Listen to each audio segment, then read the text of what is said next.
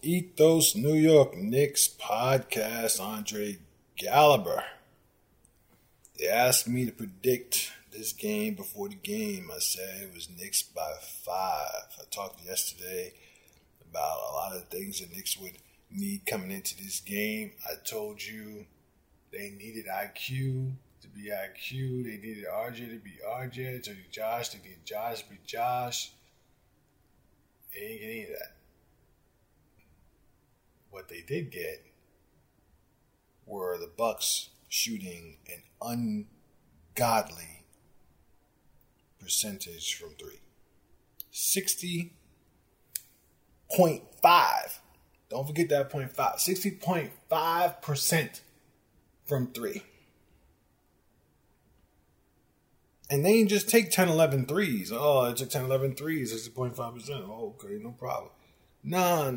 They took 38 threes. They hit 23 of them. 23.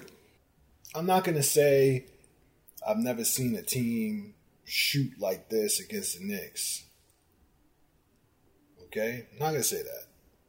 I've talked to you before about teams that will play the Knicks knowing they're going to get open threes and be ready to shoot those shots confidently without any hesitation and shoot well because of it. Whereas a lot of teams, they're not sure if that shot's going to be there. You know, they see the closeout coming. They might hesitate a little bit. They might rush it a little bit. But there are teams out there that know exactly where those shots are coming from and will not hesitate to shoot them. The Bucks were that team. That's stupid. 23 threes. And the Knicks, on the flip side, they only took 23 threes and they only made 7.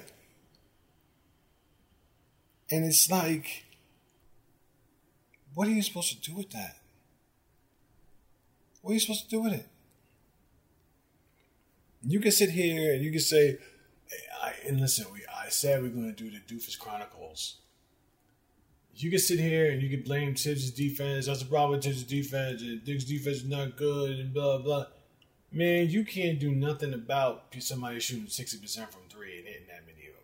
I don't care. You can't stop both. You can't stop the front of the rim and stop the three-point line. You can't do both.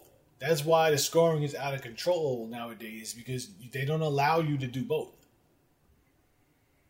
Defenses don't allow you. The rules don't allow you to do both. You can't contest super hard on shooters.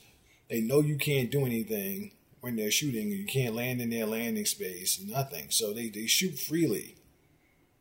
All right? It's really up to the shooter whether or not they make or miss. It's been the case for years, because you don't have to worry about guys coming in to block your threes, because they're not going to get that close to you. It's up to you. You're either rushing it or you can't shoot. That's it. You missed your shot. Your adrenaline got to you, whatever. The defense is not making you miss.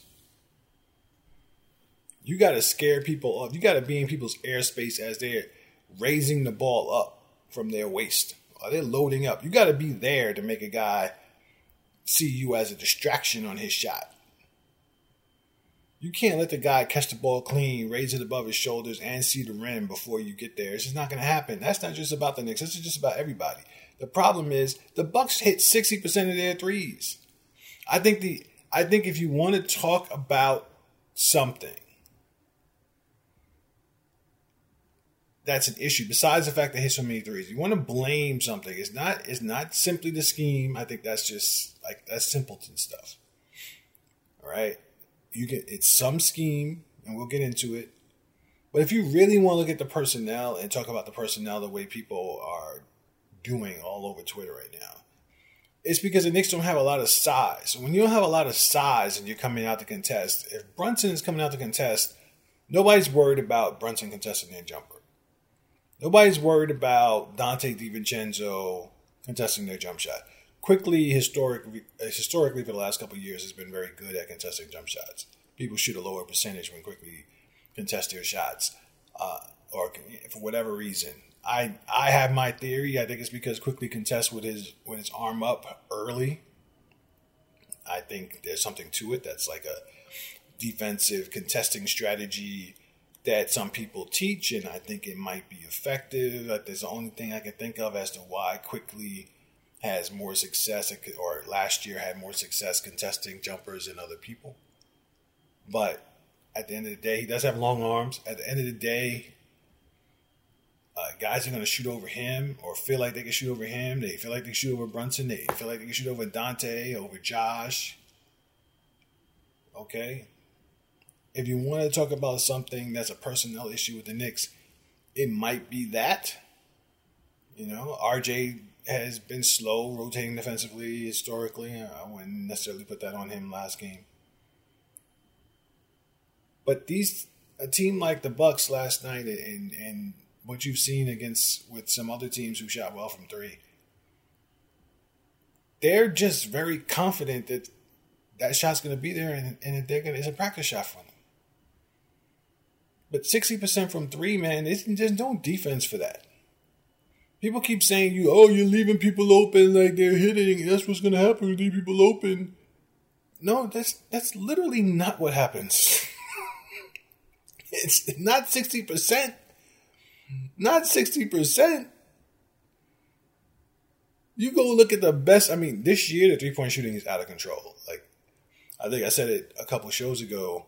When I looked, there were like 80 people who were shooting over 40% from three, which is an insane number. Right? That said, historically, if you looked at the open 3-point shooting percentage numbers for the greatest shooters in the league, not ever, but in the league, that number is usually around 50%, high 40s on an open three. Their entire team shot 60%. You cannot win that way. You're just going to lose that game. Now, what could you have done to prevent it? Well, you could have taken away the momentum of getting open looks and knocking them down by chasing them off those shots earlier, by playing a tougher defense, more physical defense, wearing them down, making them rush, something that the Knicks clearly didn't do in this game with 75 points being scored at halftime and just an insane number. Insane. I'm sitting here watching the game, watching every play of the game, and I look up at the score, and I know that there's a ton of scoring, but I looked at the score at halftime, and I'm like, what the hell? It's almost like I didn't know. It was almost like I didn't realize that they were in the 70s at halftime. At halftime. And I'm like, there's no way. Both these teams to keep up this pace. And what you saw was the Knicks couldn't keep that pace up.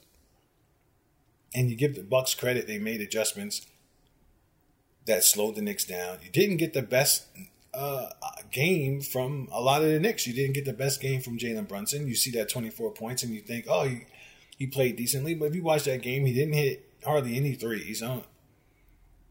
If he hit any at all. And I don't even care to look. Because I know he was like 0 for 5 at one point. Jalen Brunson has been a big game player for the Knicks, but he was not big game James last night. Okay, he produced some. He made some plays. Don't get me wrong, but he was bricking some of his jump shots, bricking them. Okay, and RJ, same RJ. RJ, not efficient right now. Not hitting his shots right now. Just struggling, and there's no way to win without RJ Barrett playing well. You can't beat good teams without RJ Barrett playing well.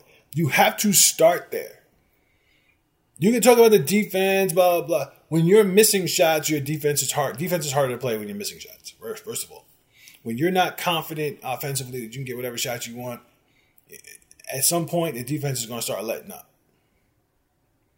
The Knicks aren't good enough to beat the Bucks without RJ Barrett playing well. Period. Without their three guys playing well.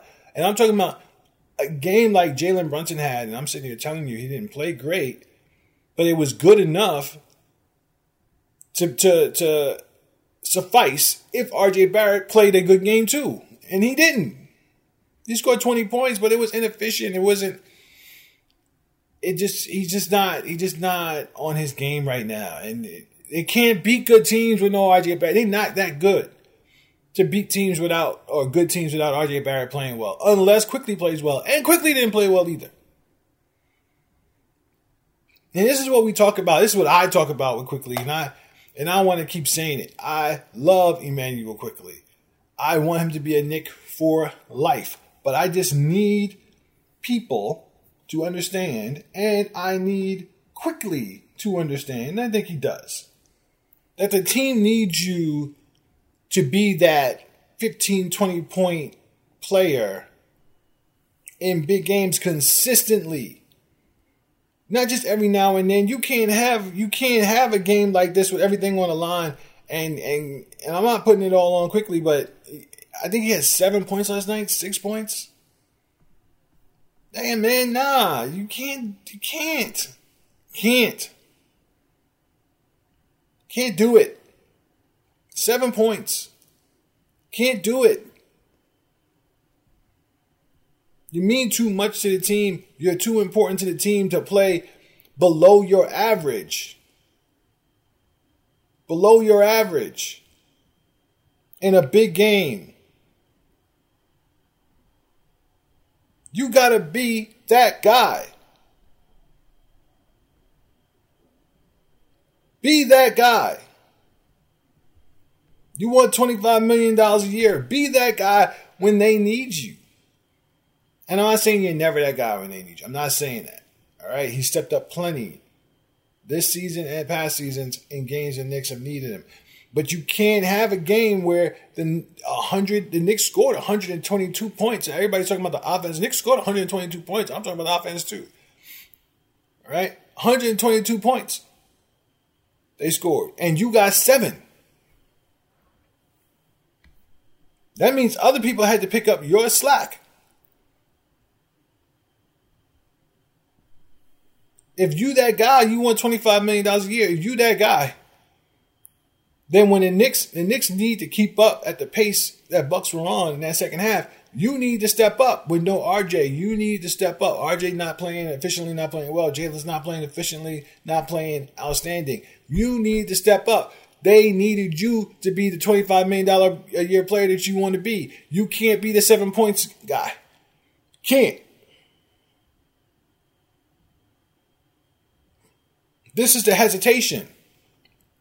Outside of it being a smart move to let him explore and find out what his value is instead of just bidding against yourself, this is the hesitation.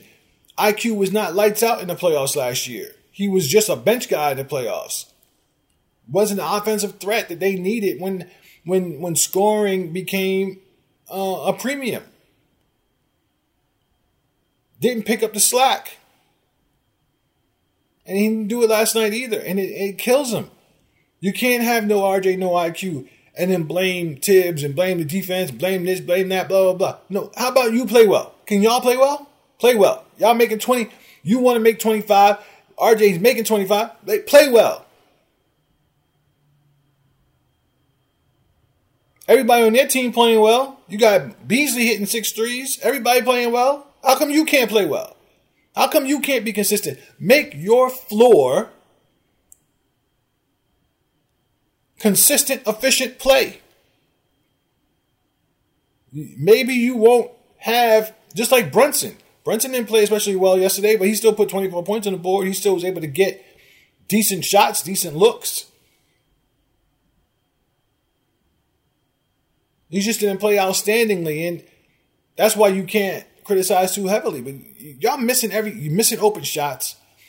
Teams are giving you opportunities, and you're not maximizing them. Brunson has the whole defense schemed against him. Randall typically does too.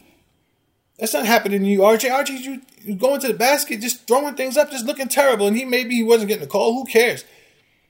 He had been much better at knowing what shots to take and win.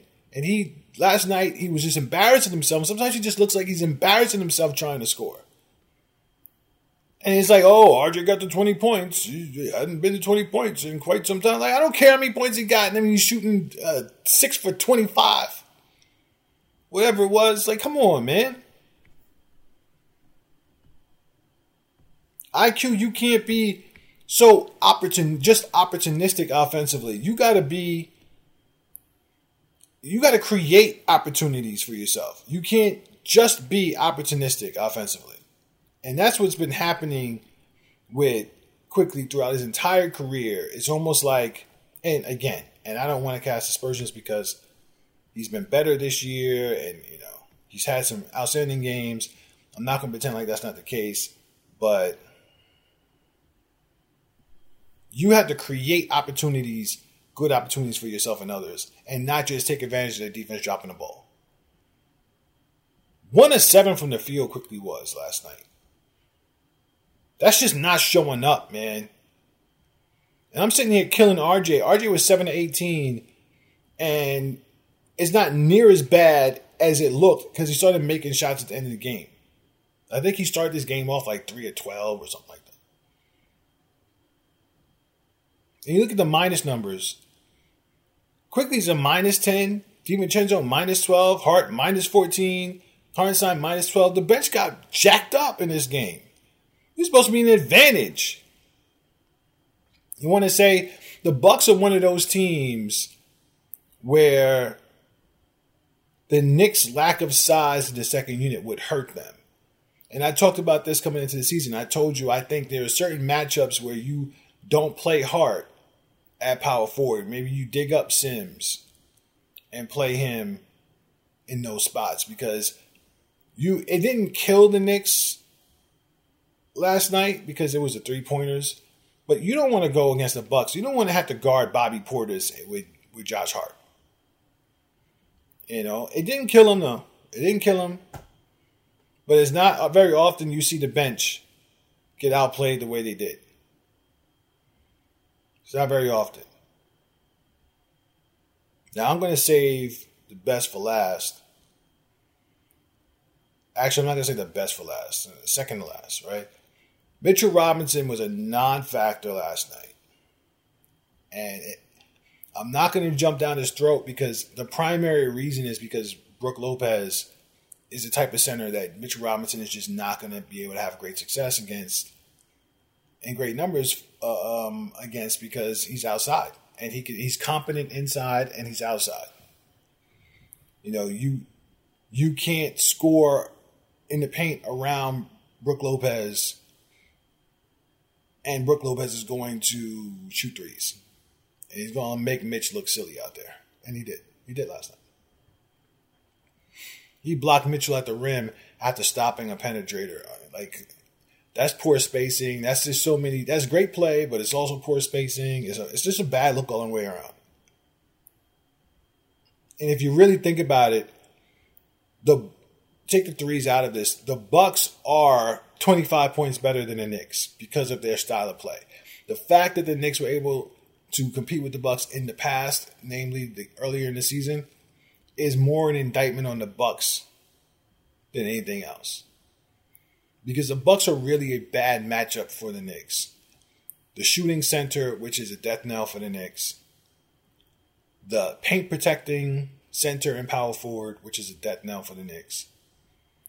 And then the dynamic 3-level scoring point guard, which is a death knell for just about everybody in the league. And none of this touches on Giannis, who is all world and nobody can really stop. And none of this even touches a Chris Middleton, who is a walking mismatch for the New York Knicks. Because anyone who's guarding Chris Middleton is too small or too incapable of stopping him defensively. That looking at you, RJ, you can't stop him. And anybody else is just too small. He's going to shoot right over him. He has that game. He doesn't have the game where he's going to keep trying to force and beat his head against the wall against a smaller player. He's just going to get to his spot and turn around and shoot over him. And there's nothing you can do. They're just a perpetually bad matchup for the Knicks. But you know what? In the grand scheme of things, what you need to understand is they're a bad matchup for a lot of people. And I say the Bucks weren't playing well because they, just like I said, the Knicks' floor was good enough to beat bad teams. Milwaukee's floor is good enough to beat 90% of the teams in the league. It's just they still weren't hitting their stride. They still showed signs of weakness. Their defense is poor. And you go down the line, you know, the Knicks gave up 75 points in the first half. Well, the Bucks gave up 72 to a team that doesn't even play a high-octane offense. No, but kudos to them making adjustments in the second half. The Knicks only scored 24 points in the third quarter and 26 points in the fourth. That's after scoring 35 in the first and 37 in the second. Meanwhile, the Bucks kept their pace up. You know, to me, that speaks to halftime adjustments from one side of the court and not from the other side of the court. We got to talk about this. Jalen was 10 of 22. Again, missing free throws, 4-7. He was a minus 14 in the game. It was a 24-point loss, so everybody's going to be in a minus. The one interesting minus is Quentin Grimes, but let's talk about Julius Randle.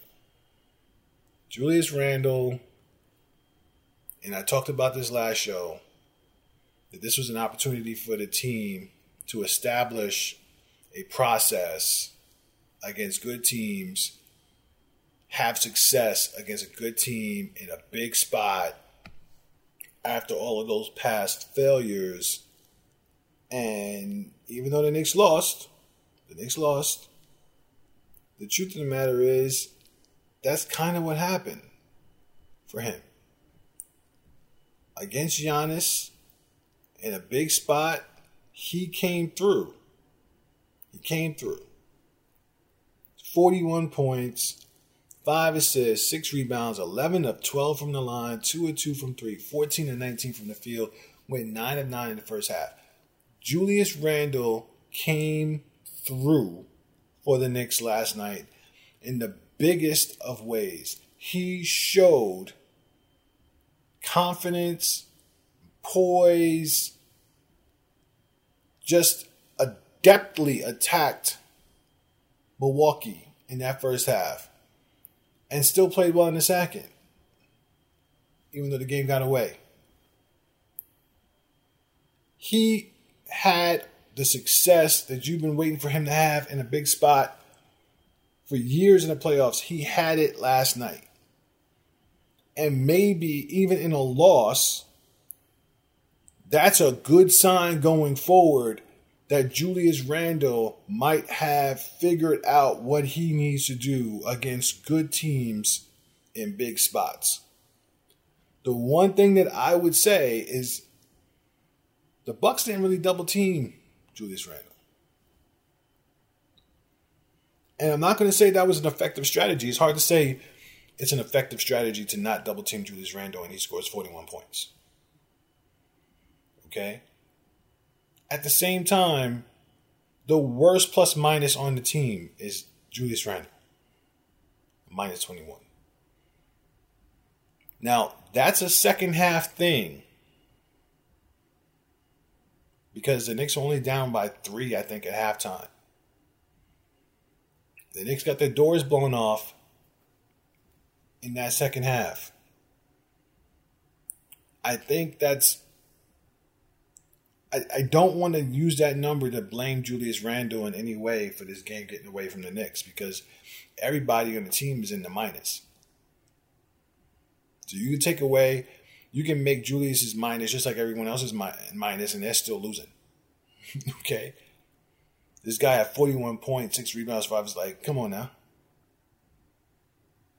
We're not blaming Julius Randle for nothing. But maybe the Bucks not double teaming Julius Randle hurt the Knicks offense in that second half. Because now if you're not getting direct offense from Julius Randle, and they started stunting Julius Randle a little bit in that second half, getting the ball out of his hands, but it wasn't like the same thing. It wasn't the types of double teams that you get from Julius usually, where he gets into the teeth of the defense and then sprays the ball out. It was more like we're, playing tough defense and then we kind of get you to pick the ball up and then, you spin the ball around. And I could be wrong about that, to be fair. But it just seemed like the defense was was scrambling around a little bit more in the second half for the Bucks. And the Knicks weren't getting clean looks off of Julius's catches. You weren't getting primary offense from Julius the same way, and you weren't getting created offense from Julius the same way. And you didn't get a ton of that in the first half because Julius was just lighting people up. And maybe it was just because nobody else was really playing well, frankly, offensively, because nobody else is really shooting well. But you can't say enough good things about what Julius Randle came with in this game yesterday. This big game, you saw effort from top to bottom. You saw a defensive effort. Once again, when you see that kind of effort defensively, that's where the criticism when you don't see it comes from. But I would also throw in there, and I've talked about this before, when Julius is the primary defender, he is usually much more impressive defensively than when he's a rotating defender, a rim defender, a drop coverage defender. When he has to sit back, he's a poor defender. You saw this in the first half. The end of the first half, he had a play. He was guarding a screen with Dame, and he sank on Dame at the 3-point line for no reason. Like, what are we doing here? It looked like he thought it was going to be a hedge and recover. Maybe it was supposed to be. But, it's the same play with Devin Booker. It's like literally the same thing. You just can't sink on a shooter in that spot. It's an open look for him. You got to get up on him. Got to get up on the shooting hand. That's awareness, defensive awareness. But I'm not going to sit here and beat up on Julius Randle after the game he had yesterday. If Julius Randle's doing this, man, the way he looked, his shot even looked different. His release even looked smoother at the free throw line. Everything looked different when he was shooting the ball. He looked much more confident. I tweeted out, he must be time slipping like Loki. Like the 2021 Randle time slipping to present day in that game last night. Because his shot looked smooth. It looked smooth. Oh my God, it looks smooth. I can't say it enough. If that's what we're seeing for the rest of the year, God bless.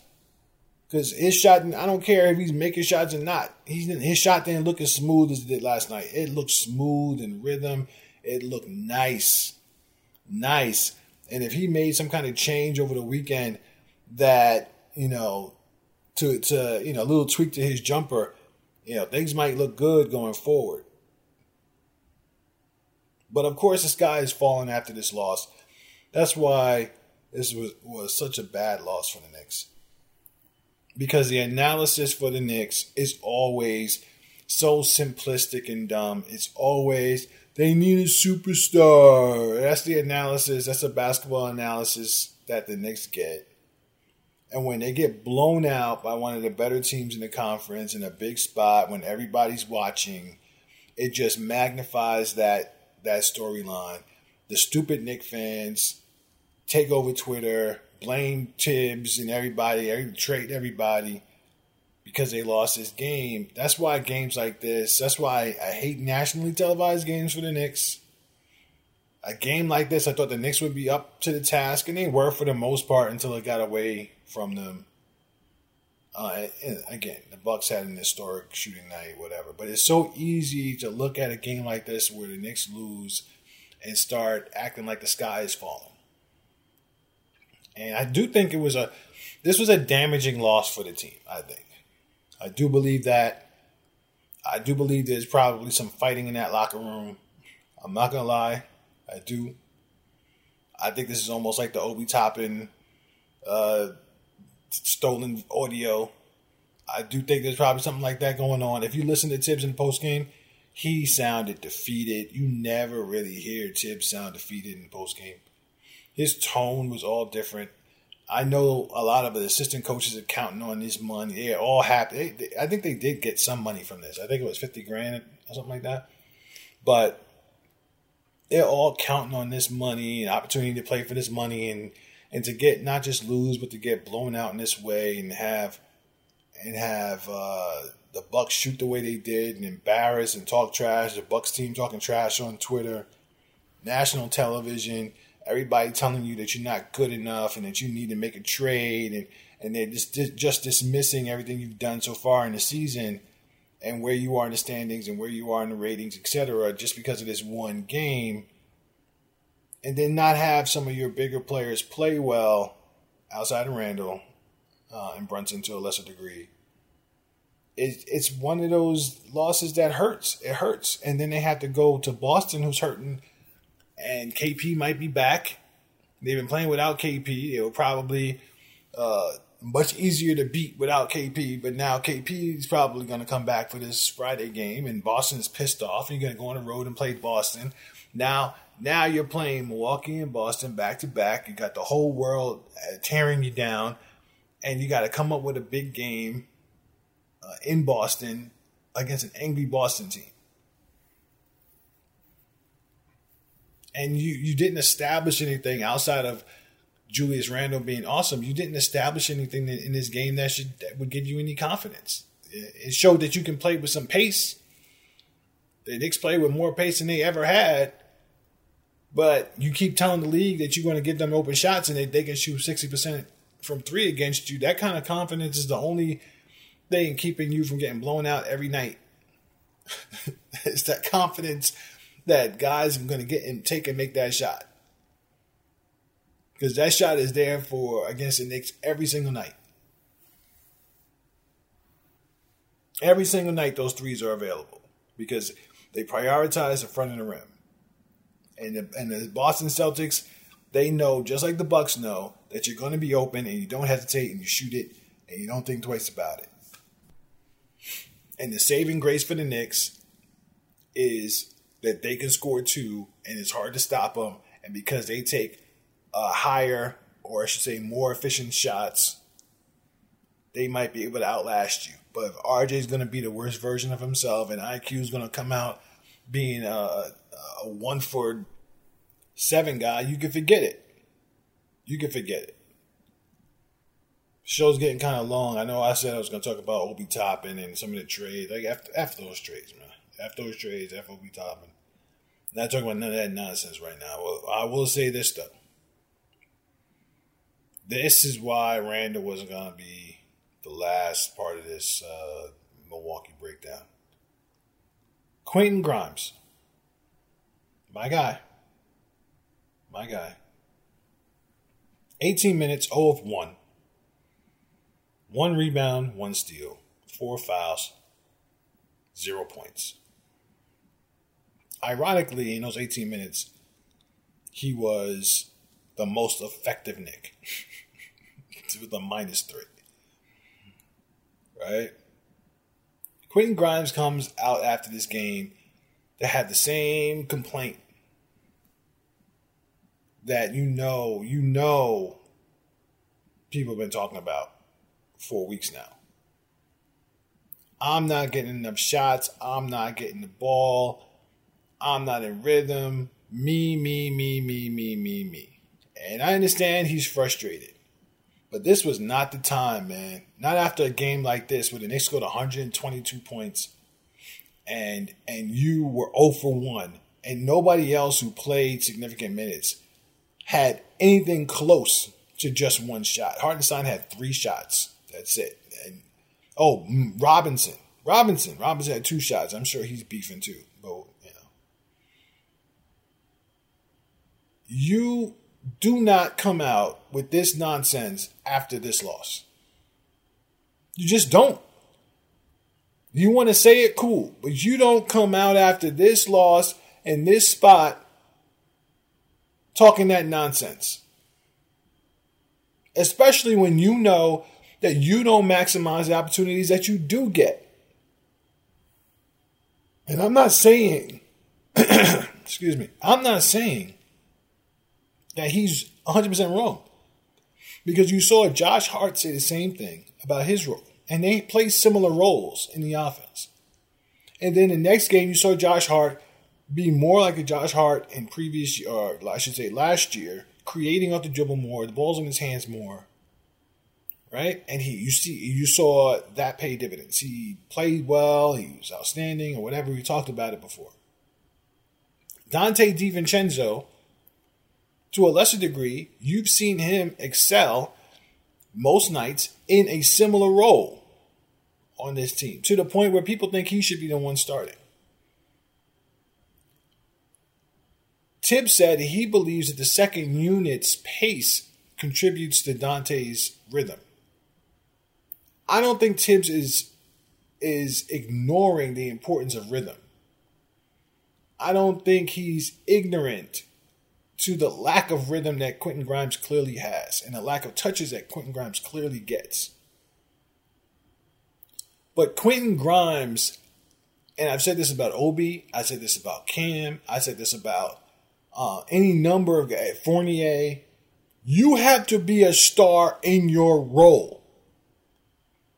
Whatever that role is, you have to show that you can be effective in that role.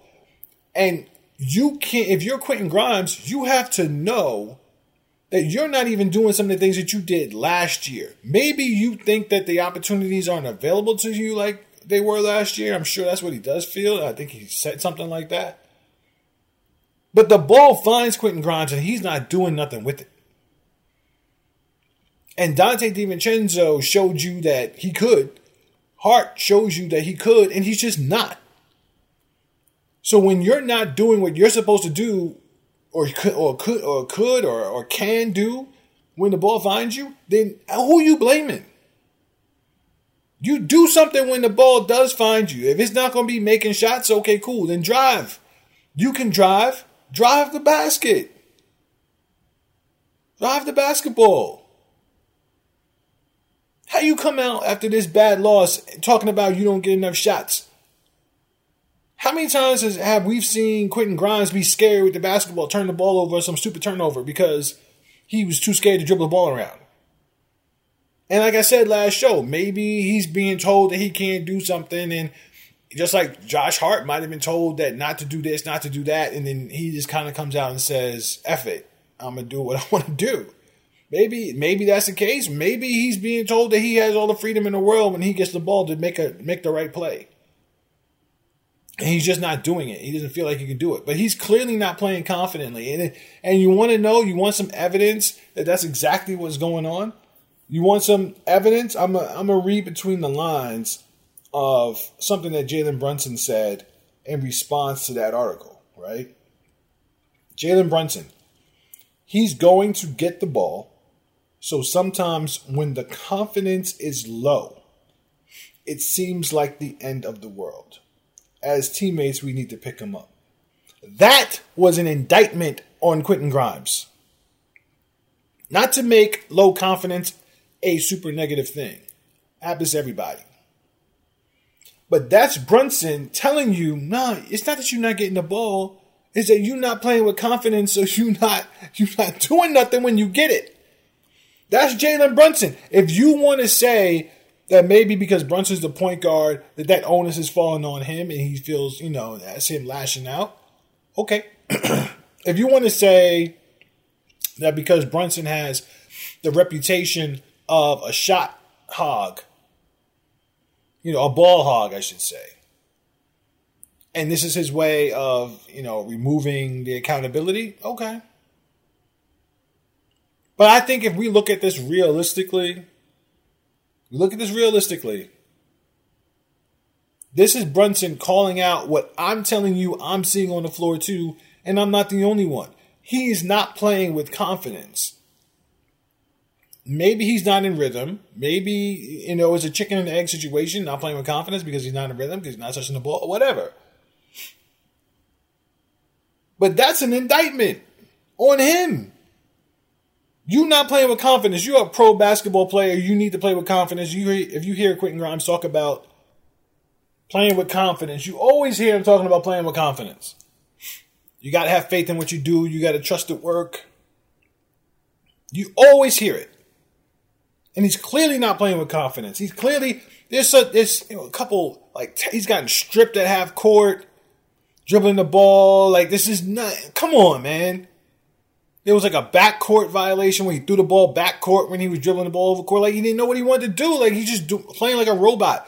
And some of that could be Tibbs' fault. Sure, I'm not going to, I've talked about it on the show. I'm not going to keep doing it every show. I've talked about things that Tibbs can do and should be doing with Grimes. I talked about it in the preseason. I talked about it last season.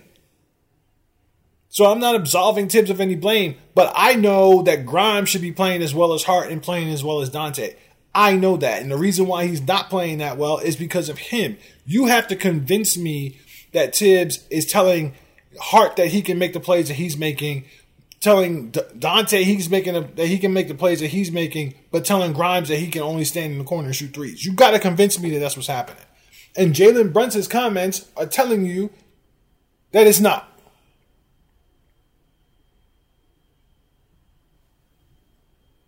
But do I expect there to be a change next game? Yes, because you saw it with Hart. Hart complained, and then Hart's role seemed to grow. And you see his teammates speaking about him. They're going to go out of their way to try to get him the ball. I'm curious to see how they go about it. And can he step up and pay it off? But what he's doing out there is a joke. And he's making himself real easy to replace, even though he's playing decent defense some nights. He's making himself real easy to replace. Because the Knicks can't function offensively with RJ not playing well, Grimes being 0 for 1, and then Grimes. So everybody's talking about the schematics and Tibbs and blah, blah, blah. These guys got to play well. You need to go back to the chicken and the egg to say they're not playing well because of Tibbs. But then you start actually looking at it and you say, okay, so Hart and Dante are playing well, but Grimes isn't playing well because of Tibbs. Okay, RJ starts the season off being the Knicks' best player, but now he's not playing well because of Tibbs. Stop it. IQ can be an X factor, 2 games out of 4, but the other 2 games is because of Tibbs. Stop. I can go on and on. The show's already too long. I want to make sure I do the Doofus Chronicles. Here's the first one. The first one I'm going to say. Knicks management and Rose are committed to Tibbs not to winning a championship. As long as MSG is sold out, that's all that matters. Over 40 years, boycott the Garden a couple games, and then we will see movement. There was a punctuation issues here, so forgive me for the pauses at the wrong times. So, because the Knicks lost this game, this is an opportunity to say that Knicks management and Rose, as if they're separate, are just committed to Tibbs, even though last year Tibbs thought he was going to be fired before he made rotation changes. And as long as MSG is sold out, that's all that matters. All that matters is that management and Rose is committed to Tibbs, even though Tibbs thought he was going to be fired last year. And over 40 years, even though this has not been the same management and Rose has not been here and Tibbs has not been here for 40 years, but because MSG is sold out, I guess, for 40 years, that's all that matters, even though Dolan's only been here for about 25, 30 years maybe. Boycott the Garden. A couple games. Just a couple. And then we will see movement.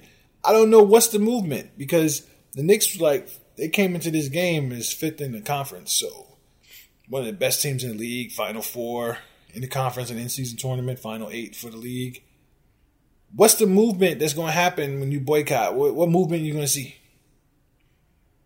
They're going to be 3rd in the conference after? Or are they going to rebuild?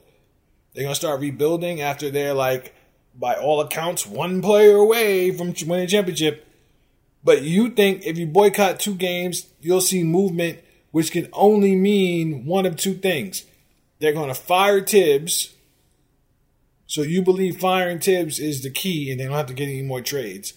And or they're going to trade for another player a superstar player is going to make a difference. In which case, maybe you didn't need to fire Tibbs, because if you were missing a superstar, then maybe it's not the effing coach's fault.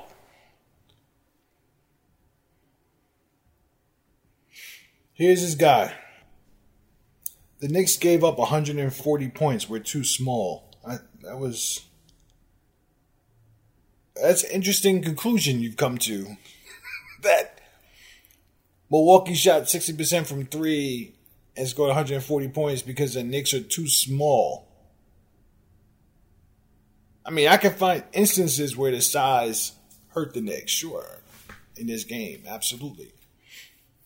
And I told you that we could talk about guys being shot over, sure, absolutely. But that's your conclusion? That sounds like one of those things that you came to before the game and you're just looking for any reason to say that that's why. Because what does scoring 140 points and shooting 60% from three have to do with being too small? I mean, sure, I can come up with some indirect references to their size or reasons their size led to the three-point shooting, but like in a vacuum, that statement, they're too small, let's give 140 points and shoot 60% from three. Like, are you serious? Here's this guy. Bring back Fizz or Hornacek.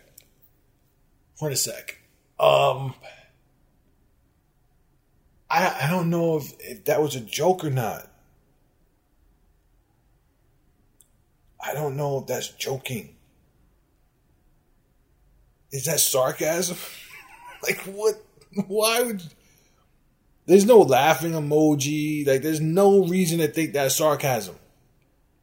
Sarcasm doesn't work if nobody knows you're being sarcastic. I don't know if people understand that. You can't say something in a serious tone and say it's sarcasm and then act like everyone else is slow for not knowing it was sarcasm. Right? Like in real life, when people do that, it drives me crazy. Like, you need to say sarcasm. You need to be sarcastic in a sarcastic tone to some degree. In some degree. Don't be sarcastic in a normal tone, because that just makes you a prick. So unless you're trying to be a prick to somebody in real life, don't do that. If you're trying to be funny, then you need to do the sarcastic voice. Or you're just being a prick. But on social media, when you're making a comment, you got to use an emoji or something. You got to do something if you're being sarcastic. Otherwise, I'm just going to read that and I'm going to be like, okay, you're an idiot. You're just an idiot. I know we all heard Tibbs on the mic and he had no direction or even a scheme to get us back in the game. I'm convinced he is the problem and he would be so much better. We would be so much better if we had a new coach. I heard Tibbs on the mic and he had no direction or even a scheme to get us back in the game. Have you ever heard a coach give a scheme on the hot mic on a broadcast? You have never heard it. Never. Have there been coaches that sound like they were giving more specific direction than other coaches? Yes. But there is no schemes given on the hot mic on the telecast. It is almost always, you guys got to give more effort. You got to box out. You got to get out and run. Right? We got to get a hand in their face. Like, that's always what coaches say in those situations. Just like at the halftime interviews. The coaches don't give you anything of value. They give you like surface stuff. They're not going to let the hot mic record them giving schematic instructions to their team. You idiot. Idiot. I don't even have the heart to go on Twitter right now and get on that old nonsense. You know it's a blaze with idiocy all over Twitter. But I will add one more addition to. Did I say add one more addition? Whatever. The Doofus Chronicles. Last submission. NBA on TNT. Inside the NBA. If I hear one more time that the Knicks are not good enough, they need a superstar as the basketball analysis for the Knicks, I'm going to throw something on the television. It is worthless analysis. to continue to say that the Knicks need a superstar to get to the next level. It is worthless analysis. Are you telling me there's no other team that needs anything, a significant player in their rotation to be better? Does Golden State need something? Does Sacramento need something? Does Phoenix need something? Do the Lakers need something? Nobody needs nothing? No, you talk about basketball with them because some of those teams do have real superstars. But you talk about basketball with some of these other teams, Sacramento, for example, or the Pelicans, or you talk basketball when you talk about them. You don't talk about their so-called superstars not being good enough to make their teams great. You just want the Knicks to trade for someone else's superstar who's on a losing team who's not doing as well as the Knicks are.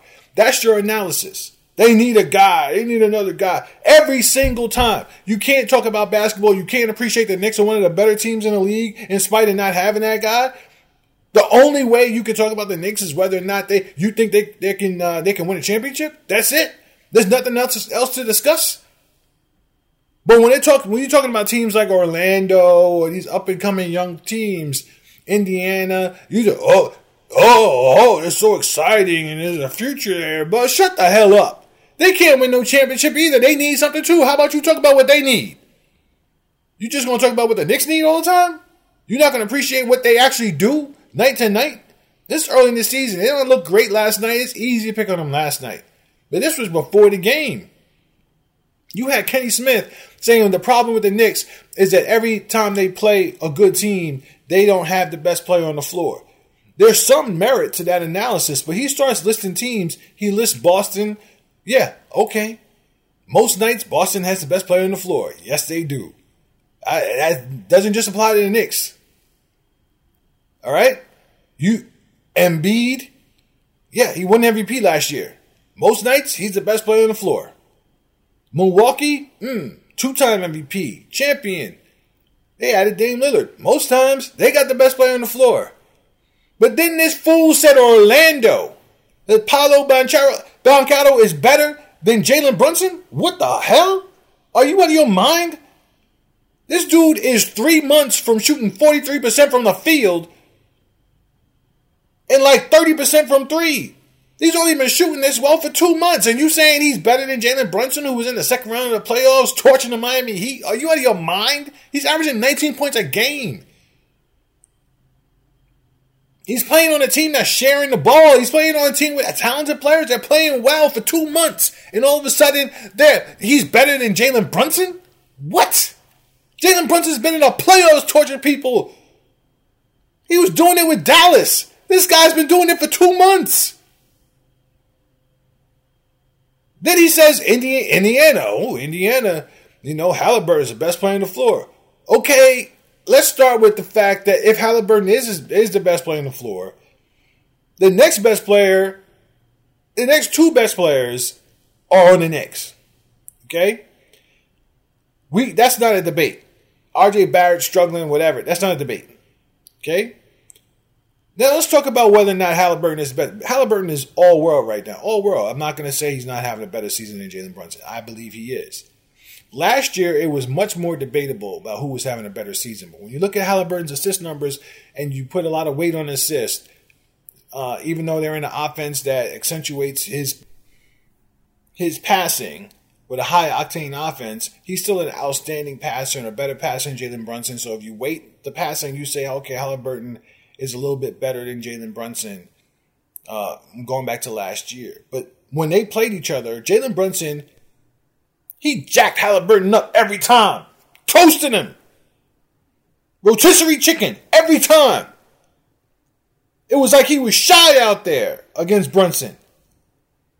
And now, 2 months into a season, he is definitively better than Jalen Brunson to the effect that you, without any debate or hesitation, say that when the Knicks play the Pacers, the best player on the floor is 100% Halliburton? What? It doesn't work like that. You don't get to debate the stats on two guys who are putting up high stats like that and say, well, Halliburton's averaging X amount of assists per game and he's shooting a couple percentage points higher, so he's technically better than that. No. No, that's not how any of this works. It's not how any of this works. He is maybe a click better a player than Jalen Brunson, but not so much so that you sit on national television and definitively say that Halliburton would be the best player on the floor. It's a joke. That's what we're doing. That's what Nick analysis is right now. Paolo Banchero is better than Jalen Brunson, and Halliburton is definitively better than Jalen Brunson. Every time the Knicks play a good team, they don't have the best players on the floor. It's not a bad point until you started getting too deep into the conference. It's not a bad point until you start ignoring the fact that even if a team might have the best player, they might not have the next 3-4 best players. When you start ignoring the fact that the Knicks went to the second round of the playoffs last year against a player who was supposed to be the best player on the floor in Donovan Mitchell. I'm not going to sit here and say the Knicks don't need something. We talk about it all the time. But I'm not going to sit here and let people keep dismissing everything this team is doing because they don't think they can win a championship. That's true for every team in this league. Stands about 5 teams, but that's not their analysis. Everybody's sky is so bright except for the Knicks. The Knicks' sky is brighter than most of these teams. Because they got superstars who are supposedly better than the Knicks superstars who ain't superstarring. Because their teams are not as good. And their teams are getting bounced out in the playoffs every year. And they're coming up short. And then people start talking about, look at Chicago. There are going to be people who tell you that Chicago has 3 players on their team that are better than any player on the Knicks. There are people who will make that argument. There are more people who would make the argument that they have 2 players that are better than any player on the Knicks. But yes, Chicago is trash. Last year, they were trash. And people talking about taking players from their team and sending them to the Knicks because the Knicks need a superstar. Those superstars ain't superstarring for their teams. So why do the Knicks need them? You look at Toronto. Same thing as Toronto. People say Siakam and Barnes are better than anybody on the Knicks team. Oh, yeah? So how come they trash? Follow at Sports Ethos, at Ethos Knicks. Until next time.